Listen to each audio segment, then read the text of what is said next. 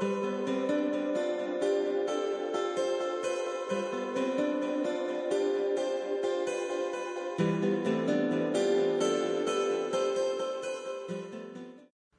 Missing Chapters Podcast, Chapter 1, The Background.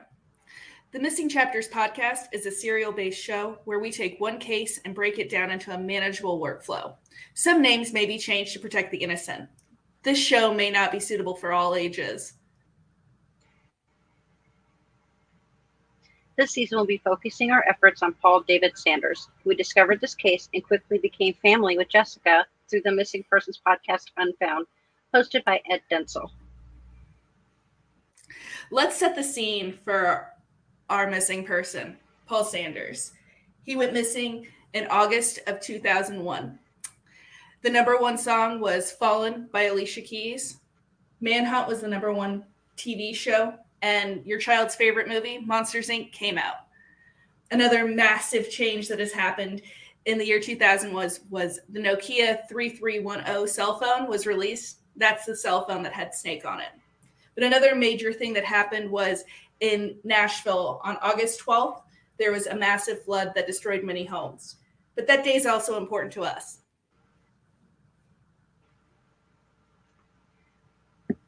Paul David Sanders was born to Angie Sanders and Robert Brewer on April 25th, 1984. Today, he would have been 39. He moved to Missouri at about age 3 with his mom, and then his baby sister, Jessica, was born when Paul was about 5. He was really into sports such as basketball, football, baseball, and he loved to tease his little sister. He would pay her in candy to leave him alone when he had friends over. He was very supportive, protective of his mom and sister. And when Jessica was upset, they would go to Blimpies and just kind of talk it out. He went to the School of Osage in Osage Beach, Missouri, prior to being homeschooled. At the age of 16,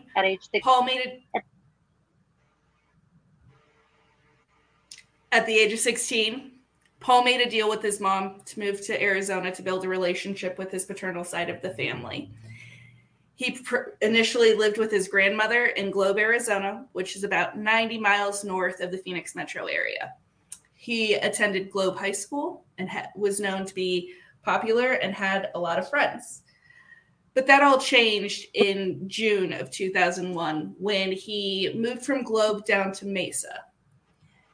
He lived with his stepmom and some step-siblings and worked for his dad over the summer. School was supposed to start August 16th of 2001, but on August 12th, 2001 was the last time anybody saw Paul David Sanders. The report was filed on August 14th in 2001 by his father, Robert Brewer. His mother had been attempting to make contact with Paul with no success.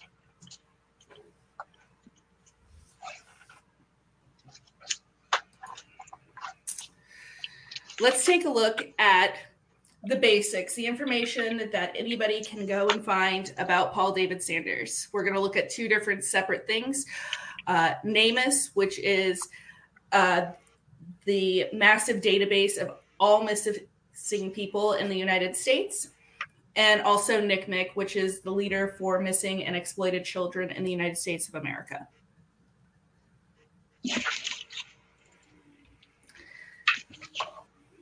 So we have Paul's missing persons report. We did FOIA, and we've talked to how many agencies now, Jill? 25. So we started out by getting just his missing persons report and kind of grown from there. In fact, his 2-inch binder is now going to have to grow into a rather larger binder just in FOIA requests. So the first couple of pages today is what we're going to talk about on his missing persons report, which will kind of lead into the next chapter a little bit. On his missing persons report, which we'll upload into our private Facebook group for now. Just the first couple pages, the things that we discussed today. It's got his basics on it, where he lived, who did the report, basic identifiers, the vehicle he was driving at the time. And then it has just a short narrative that states on 8/14 2001 at 1700 hours, I responded to his address, which I don't think we're going to broadcast right this moment, in reference to a missing juvenile. Upon arrival, I spoke with Robert Brewer. Robert told us that his son, Paul Sanders, had been gone since Sunday the 12th. Robert said that Paul had left the residence at approximately 1830 hours in his silver Chevy pickup, which we're going to get into later. He advised that on Sunday the 12th, he received a phone call from the Tucson DPS, and officer advised that his vehicle had been involved in a high-speed pursuit, which we're going to talk about in the next chapter. We've got a lot to cover on that, so we're not going to go through that too much today.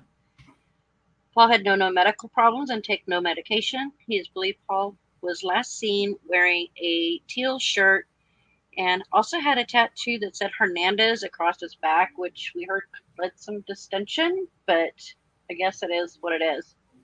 And then they added a picture of Paul to the report.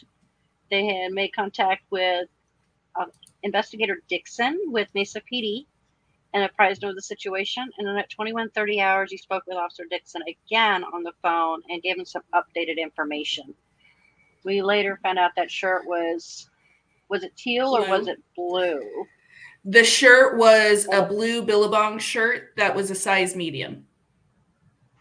Okay. And then he was wearing dark colored jean shorts and white K-Swiss shoes. Which the K-Swiss shoes was not added to the file until 2005, which is 4 years later after he went missing. Correct. So we'll add a copy of the first couple of pages to the Facebook page, the Missing Chapters podcast. It is a private discussion group if you want to join us. Anything that's in there stays in there, kind of thing. So,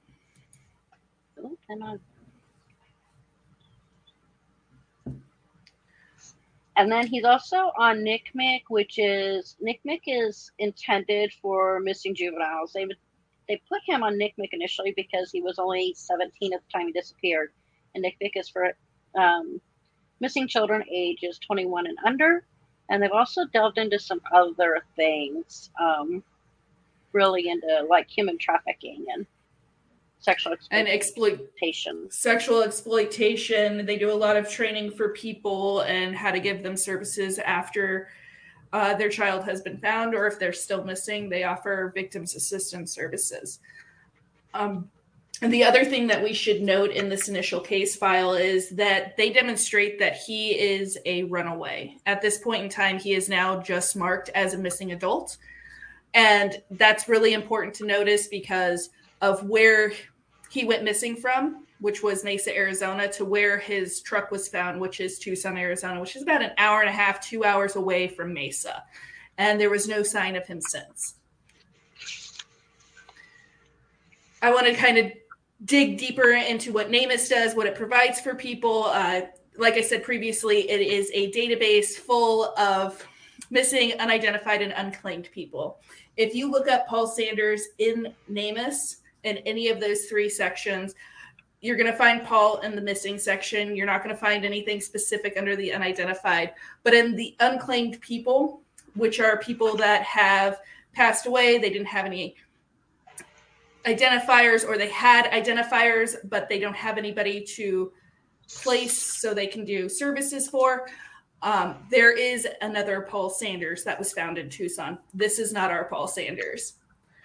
No. Another major component is when you look at NamUs and you have a full profile, if you have any questions about starting a profile or getting set up, feel free to join the group and we can help get you set up. There are comparisons to other unidentified individuals. And presently, Paul has 13 rule-outs that are public. 3 of them are out of Arizona, and the rest are in other states such as Ohio and Virginia. This has been something that we are extremely proactive on, looking for specific factors such as his height. Because he is of biracial descent, he is Hispanic and Caucasian, it does make a difference when we are looking for unidentifieds. It's important to remember that in the state of Arizona, we have over 2,000 unidentified bodies, and a lot of them are in similar areas due to migration patterns. We are later in this episode going to go over an unidentified person so we can highlight the need to understand that they too need to close their final chapter. And I'm trying to pull out the one that's near and dear to our hearts. And of course, I'm highly unorganized this morning, afternoon, evening, whatever the case may be. You want to go ahead and give like a brief synopsis of why this particular case is so important to us? So in mid-2022, the Unfound podcast did a story on Paul David Sanders. And I started going on my Nameless profile, looking around. Carrie and I had already been Facebook friends due to the podcast. And she was getting into Paul's case because of a lot of the suspicions that have occurred. And I find this UID, and he has similar features to Paul. He's around the same height, same weight. He is found in Arizona. And our initial first goal of us becoming friends and communicating with Jessica was actually trying to find out if this UID was Paul.